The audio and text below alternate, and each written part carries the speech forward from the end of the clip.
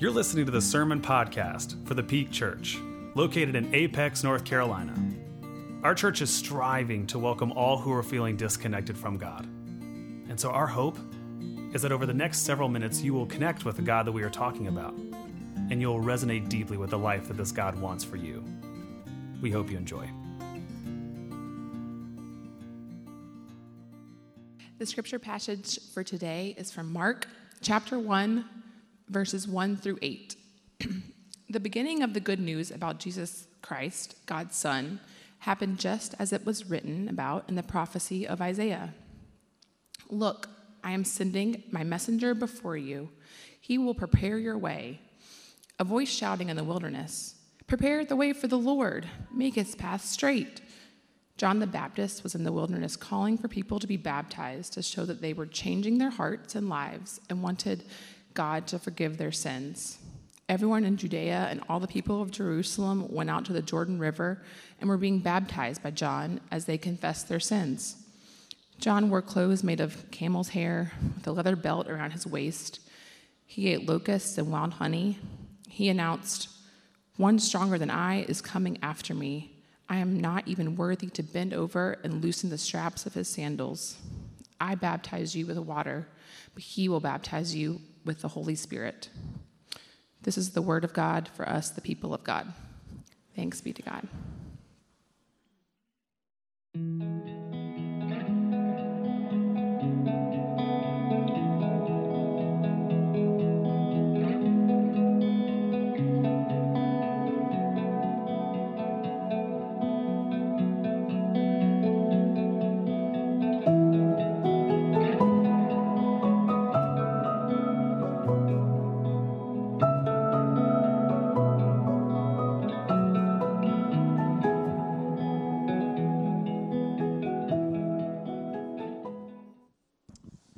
A couple of weeks ago, I celebrated my 35th birthday, and I have to tell you, one of the things that I'm not enjoying about my birthdays now is the increasing amount of knee pain, sure, back pain, yes, the ungodly amount of vitamins I have to keep up with and keep track of now every single day, but also the every year learning about a promise that someone made to me early on that, simply put, is not true. Give you an example. Fill in this blank. An apple a day keeps the doctor away. You got it. Well done. Hogwash, malarkey. I'm calling all of it. I love apples. Apples are my favorite fruit. I kid you not. I eat at least 2 a day. And every single parent of young children knows in this room, they don't stand a chance against those snotty little boogers. Ever since we had 2 children, perfect example, I saw this meme the other day that shows what every single one of our nostrils looks like right now this time of year. And I actually saw this and I realized I haven't breathed out of both nostrils in 10 years. Right now, left one clogged, right one free. I don't understand it. And so keep the doctor away? No, I want the doctor closer than ever before. In fact, I'm on a first name basis with my doctor. His name is Sam. He has 2 children. He enjoys bass fishing. We've become good buddies. Doctor a day, or apple a day keeps the doctor away. It's a silly example, but I think it goes to show that all of us have some example of somebody or something at some point in your life promising something to you that at some point in your journey you found out was not true. And sometimes it can be things that don't really matter that much. But others of you are carrying things, you're carrying promises that were big. They were weighty, and when they were broken, something inside of you broke a little bit. I like to think that when promises are broken to me, I like to think that I'm stronger than that like I can, rebound from a broken promise and not let it affect me the next time I really need to trust somebody or I really need to stay committed to somebody or something. But the fact of the matter is that they affect me. Broken promises affect all of us. In fact, when I look around at the world in which we're inhabiting today, I would argue it feels like with every passing day, it feels like our society is moving further and further into skepticism, into cynicism. It's actually much harder to find anybody who trusts what you say and what it is you say you're about. And I'm not blaming anybody. I'm the same way. Every time I turn on the news, I find myself just sort of a little bit of a cynic watching it saying, I wonder if that's actually what happened. I wonder if that's actually the accurate depiction of events. I wonder if that's actually how it went down. Every turn I'm on social media, I scroll through. I wonder, is that actually what they look like? Is that the type of life that they actually lead? Is that actually true of who they are, who they say they are? It seems like with every day, we're moving further and further into a world where promises don't mean much of anything. And then in breaks the season of Advent. If you are new here to our church, or you are new to a church that practices the season of Advent, I'm going to give you a little bit of an orientation as we get started here this first Sunday of Advent. Advent is the time of year, every single year, this time of year, whereby we prepare, we ready ourselves for Christmas, and particularly how we do so is we prepare and ready ourselves by remembering all of the promises God has made to us.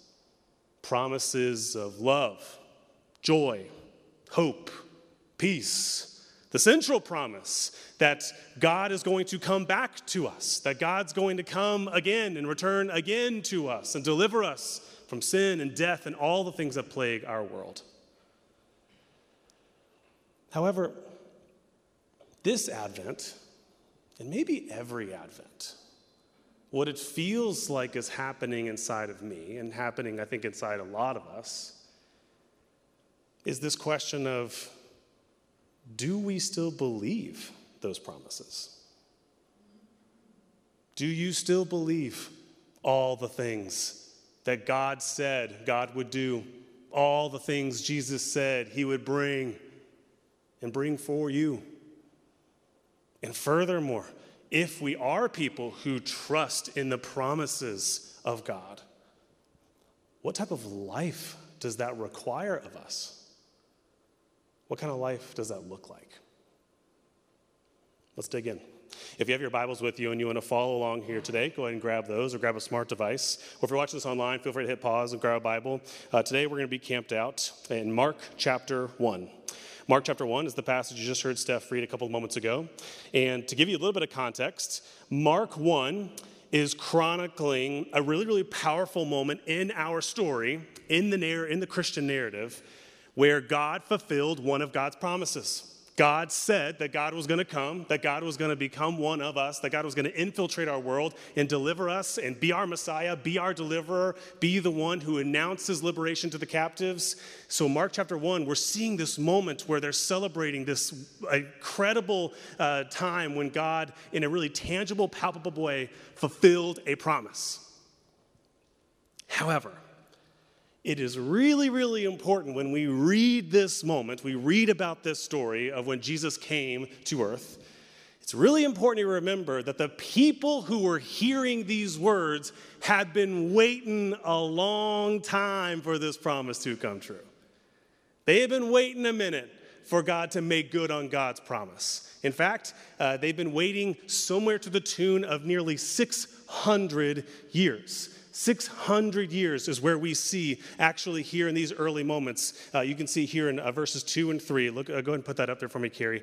Here in verses 2 and 3, you'll notice that what Mark is doing here is he's referencing an earlier promise. He's saying, God has come. God did what God said he was going to do. Don't you remember? And he references these two verses. These two verses were first preached. They were first given to the people of God nearly 600 years earlier. And so for nearly 600 years, they've been waiting for God to make good. Is he going to come through? Am I waiting in vain? And so this is the audience. Not too unlike, I would argue, the audience today. Here is the audience to which Mark is preaching. And I would argue the audience to which he's preaching falls into one of four buckets. One of four buckets. The people he's preaching to, the people that he's announcing this to, the people that he's celebrating this with, that God fulfills God's promises, God keeps God's word. The people he's preaching to fall into one of four buckets. Number one, there are people who were listening to him who did not believe. Maybe they believed at one point. Maybe they actually put all their hope and trust in it. And at some point, something happened. Something happened in their life, something happened theologically. They said, you know what? That ain't coming true. That ain't happening.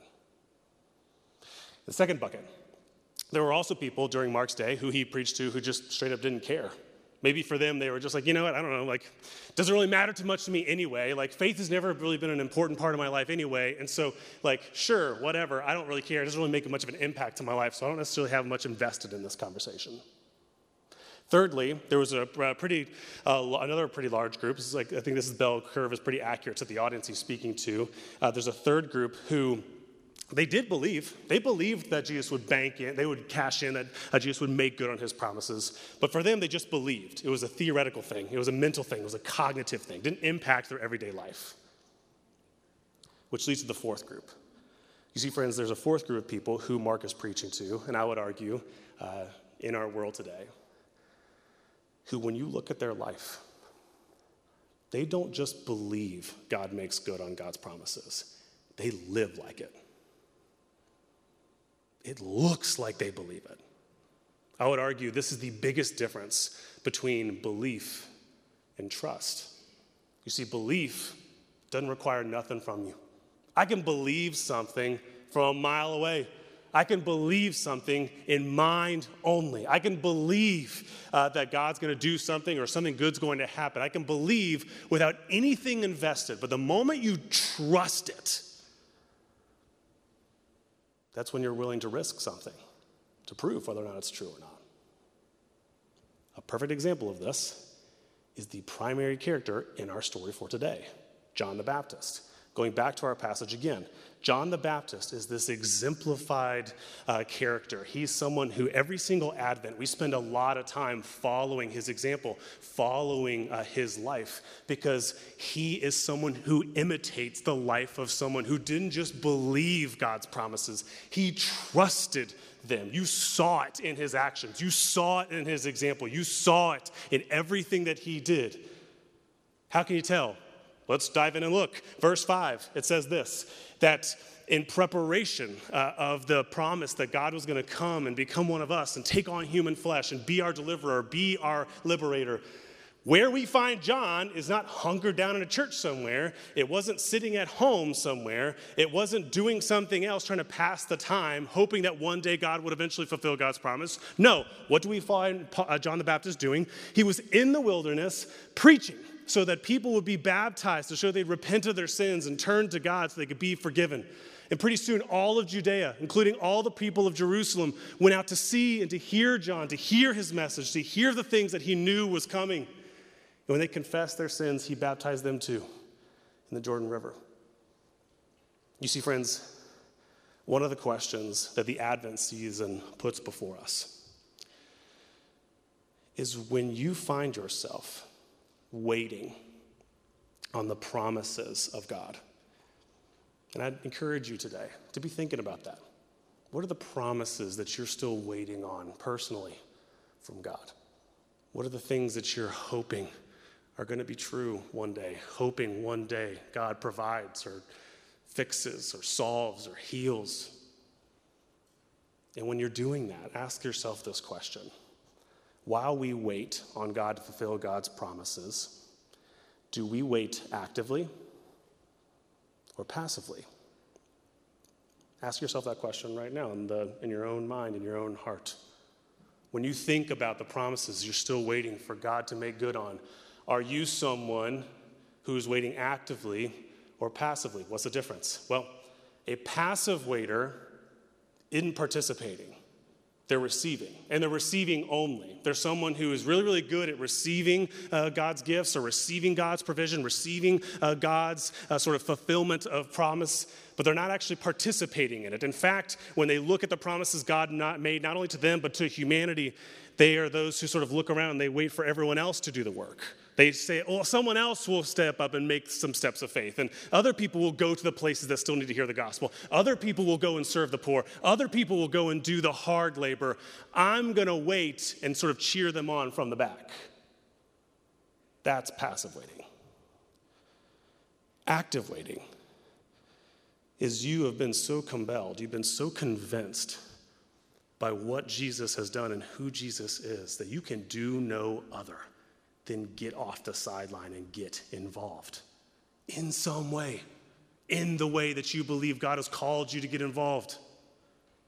Earlier this morning, you saw a story sort of chronicling a really, really impactful mission trip that we took a couple of weeks ago to the Dominican Republic. In fact, over the course of the next several weeks, you're going to see a lot more. You're going to see stories in e-news and social media chronicling all the incredible things that happened in our trip down there. And those of you who have been on mission trips before, you know this. You know that what makes mission trips so impactful is not only the incredible work you get to do, but it is the stories you get to hear from these incredible missionaries whose faith, who is quite frankly so much bigger than mine. A perfect example of this is Rod Davis. So Rod is the founder of this organization that we work with down in La Vega, Dominican Republic. This is a picture of us definitely not enjoying Dominican cigars and rum one evening. Anyway, Rod that evening shared a story. He shared a story of how in the world he even got involved in this work in the first place. He's not from the DR. He's from Oakland. He's from California. And he tells the story that nearly 30 years ago, he's using drugs. He is selling drugs. He's successful at it. In fact, he has everything in his life he could ever imagine. And inside, he's the most miserable he's ever been. And so one night, the darkness gets so dark that he ODs, and he goes into a coma for weeks. Now check this out. The moment that a friend of his learned that he was in a coma, called a pastor friend, and this pastor friend did not wait passively for him to wake up. He showed up night after night after night, praying for Rod to come back to life. And he did.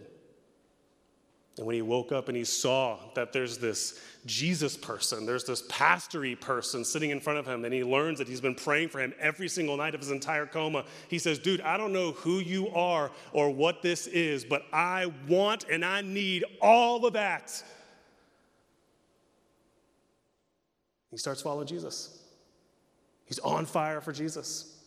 And this lasts for months. For months, he's like, oh my gosh, like, God, I want to be useful to you. I want to help. I want to be active. I want to participate. And this is what happens, right? This is the way it works. Sometimes you get a fire lit inside of you. Maybe you've had this happen in church sometimes. You've had this happen someplace. You get this fire lit inside of you. And then what happens naturally over time? It dies, doesn't it? And so God refused to allow that fire to go out. And Rod tells the story. He says he's still trying to figure out, like, God, I don't know what I'm supposed to do. And he's sitting in a church, much like this one. A comfortable suburban church, much like this one day. And he told me offhand, he said, the pastor was preaching, and he said, you know, there's all these passages about how we should drop everything, follow Jesus, and serve the poor. And for some of us, you know, that's maybe like something we sort of apply to our lives in principle. He said, but for some of you, this is actually something you're supposed to apply literally. A couple weeks later, that's all it took. Rod packed up his entire family and he moved to the DR, and he's been serving that community for now nearly 30 years. Now, I don't know about you, but when I hear stories like that, they convict the daylights out of me. And furthermore, they just ask this question that, again, Advent is always asking. Every year, it just sort of pops up right when it's supposed to. And it says, when it comes to your trust in God, when it comes to your faith in God, are you someone who trusts in mind only? Or do you trust with your hands and your feet too? Some people, you have to ask them what it is that they believe. But people like John the Baptist, people like Rod, you ain't got to ask. It's obvious what they believe. Is the same true of you? Is the same true of us, church? Do people have to ask what it is that we believe? Or is it so daggum obvious because of all the time that we spend caring for, advocating for, working for the world that Jesus is ultimately trying to bring us, trying to take us. Let's keep going. John doesn't stop there. He not only drops everything to go and to preach and to be in the wilderness and to be someone who said, I'm not just going to believe, but I'm going to trust. I'm going to trust God's promises. We not only see this in full display in verse 5, we see it again in verse 6. What else does John do? He does this. It says that the author felt the need to include these details. It said that in verse 6, another thing you know about John is that he had a very interesting appearance. His clothes were woven from coarse camel hair. He wore a leather belt around his waist. And for food, he ate locusts and wild honey. Now, this is something that's always interesting. Whenever you're studying the Bible, it's always interesting to go, it's so weird why they didn't include these details, and sometimes it's always interesting to ask, why in the world did they include those details? And so for me, when I read this passage, when I read about the type of person that John was, and the incredible amount of faith and trust he had in God's promises, his willingness to go and to drop everything and to go and be useful to God. Furthermore, when I read this verse, what it says to me is furthermore, you could tell that this was someone who didn't just believe, but trusted in God's promises because of how little he cared about what other people thought of him. You can see it on full display because of how little attention he paid to, I wonder how I'm being perceived, and I wonder how I'm coming across, and maybe I'm too much, or maybe I'm too little. I don't really know. You know what? I'm just not going to do it. He doesn't do any of that. Why? Because, friends, again, this Advent season, the thing that it's calling us to is it's calling us to ask this question of our own lives, our own witness. Am I waiting on God's promises in private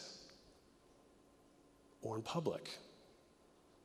Is faith and spirituality for you? I'm not saying it can't be private, but is it private only? Does it only exist in the quietness of your own mind? Does it only exist in this little corner by yourself? Do you invite anybody, maybe even your own family members, your own children? Do you invite anyone to be a part of what God's doing in your life and in the world? Are other people aware of this in your life? That it's even a factor for you? I'll tell you another story from our trip to the Dominican. It's the story of Pastor Faye. Here's a picture of Faye right here with the yellow arrow above his head. Now, what's interesting about Faye's story is that Faye is actually not the character in the story I want to highlight for you that exemplifies this. Because you see, about 30 years ago, similar story. Faye broaches, he tells us his story, and he shares that about 30 years ago, very similarly, he's using drugs, he is selling drugs. In fact, he's doing so in a town called El Barrio. And El Barrio was known about 30 years ago as one of the most dangerous places in that particular area of the Dominican Republic. Furthermore, not only was it sort of dangerous, but it had been completely abandoned by police presence. They had said, and I quote, "That place is without hope. We ain't going over there no more." And where the story changes is actually not because of something Faye did. It wasn't actually something that Pastor Faye did or said or thought. It was actually the example of a small local church in that area in La Vega who came together and they said, El Barrio is this town sort of right down the road from us. Police have abandoned it. They've said it's without hope. And I don't know. We seem to worship the person who says that's precisely the place we go. That's precisely the place where the light shines brightest. That's what they did. They didn't have a perfectly well-formulated plan. They said, well, we're just going to go out 2 by 2. We're going to go out and we're going to sort of spread the gospel. We're going to spread the news. With anyone who wants to talk about gospel, we're going to talk to them about it. We're not going to be pushy about it. We're not going to be manipulative about it. We're not going to try to sort of coerce people into it. We're just going to share our own experience of who we know Jesus to be and what Jesus has done in our own life. And if anyone wants to talk about that and learn more about that, great. If they don't, we'll keep moving on. And what's so fascinating about this is that they arrive into El Barrio and they are told while they were at church, so there's a particular street, you can go on all the streets, but there's a particular street that you should never, ever go down. And that's this one. And guess who lived on that street? Faye. And these two, call them missionaries, call them evangelists, said, you know what? Again, we can't come to the place that's been deemed without hope and go halfway. We got to go all the way in. So they bump into Faye, a couple houses down. And Faye retells the story. He says he invites them into his house. He invites these two folks from church into his house, and he does it to sort of make fun of them. He does it to sort of poke and make fun of them and sort of just sort of like say, this is preposterous. Like, no one cares what you have to say. I certainly don't care what it is that you have to say. So he's making fun of them the whole time. But they stay for 45 minutes, and they share for 45 minutes. They withstand all of his critiques, all of his insults. And guess what they do the next day? They come back. And then they do it again. They do it again. And they do it again. And Faye said, I can't remember how many times it took, but then at one point something shifted. And it felt like all the armor I had towards God. And he self-admitted, he was like, for me, the thing that was keeping me from faith was just anger. I was so ticked off that I needed God to show up in all these ways as a kid. And God never did. And God never kept God's promises to me. And so God didn't care about me. And that was obvious. And so he was just angry and hardened towards God. He said in this moment with these people showing up over and over and over again, trying to love him, trying to take care of him, he said the armor fell off of him. And he said it felt like someone was stabbing him. It felt like something was piercing him inside. And ain't that something that the Holy Spirit would do? In Acts chapter 2, we are told that Peter gets up, he preaches the very first sermon after Pentecost. And what happens? It says that the Holy Spirit pierced their hearts. And thousands were baptized that day. Now, thousands weren't baptized that day. But God redeemed, restored, and had a son returned to him that day who would then start a church on that same street, in that same area, that would go on to minister. To now, there's close to 100 people who worship at this church every single Sunday. And so don't get lost in all the details. The point of that story is this.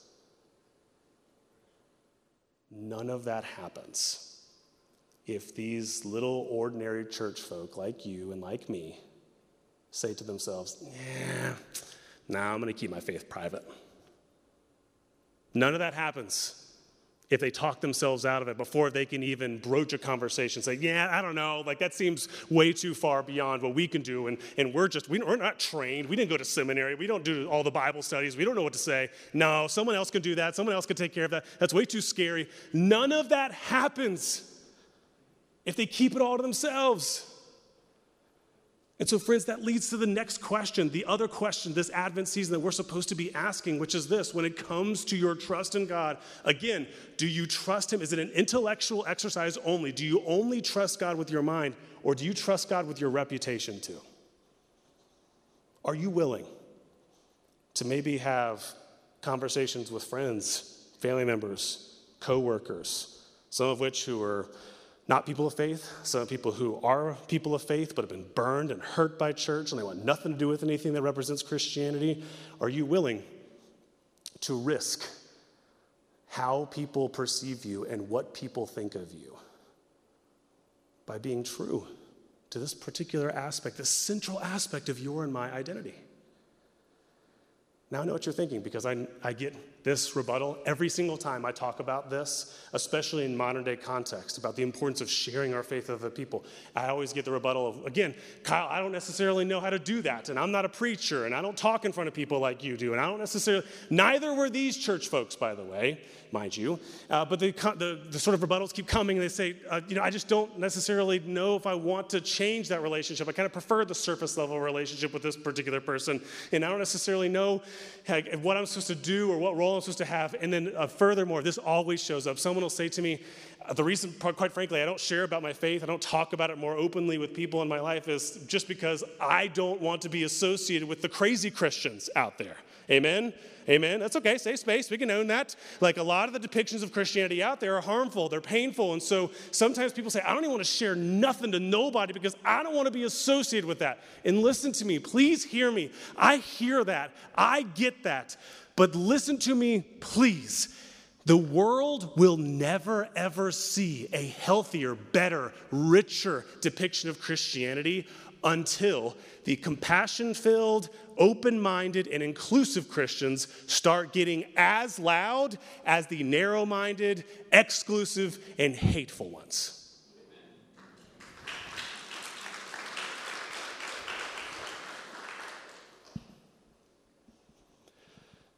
Until that happens, we're going to risk losing this movement.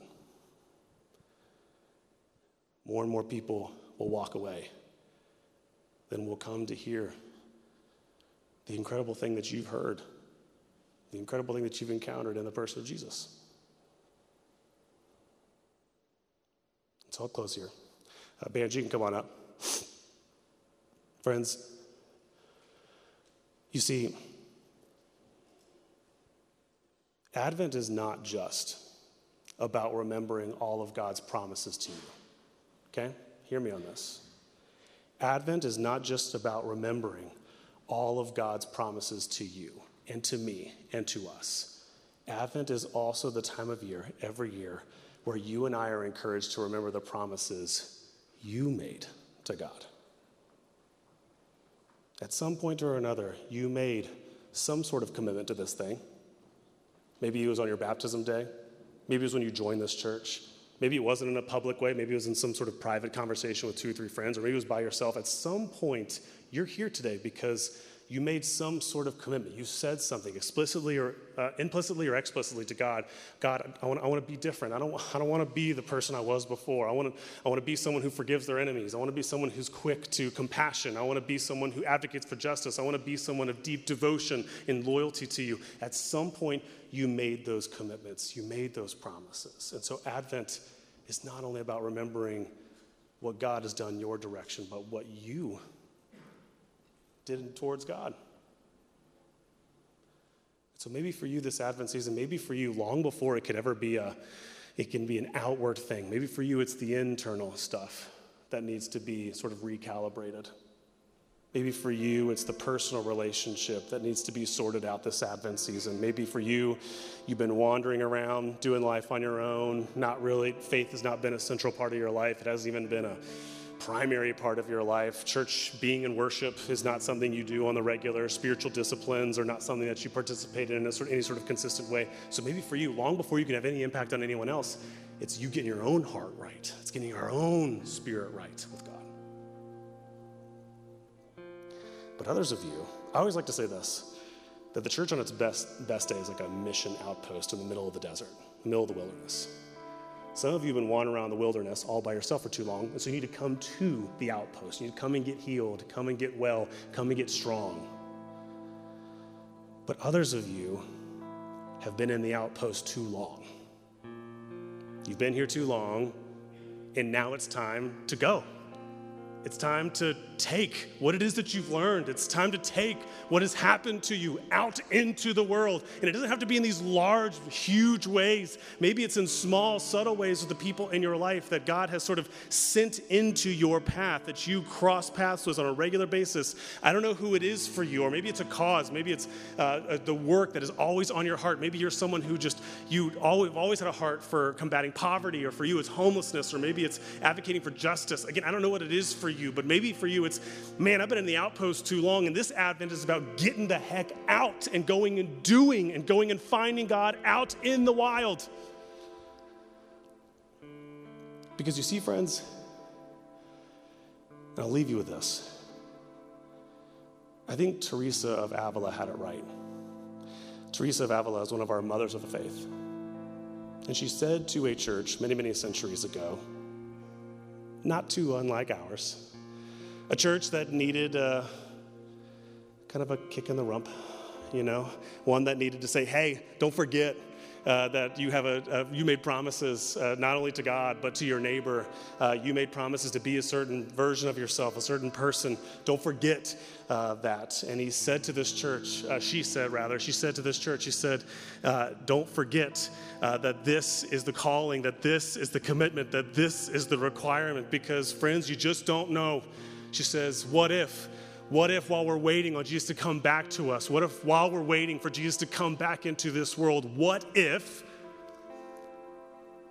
Christ has no body but yours?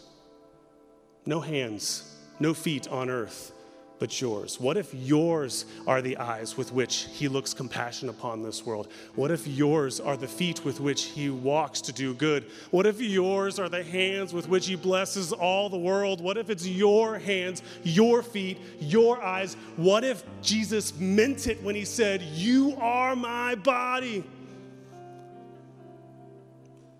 And what if he ain't got no body now, but yours? Will you be that body?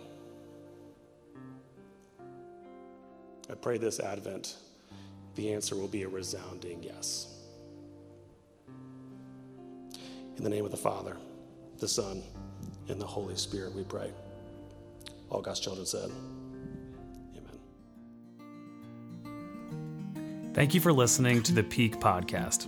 Make sure you subscribe wherever podcasts can be found. For more information on how to get connected with our church, please visit us at thepeakchurch.org.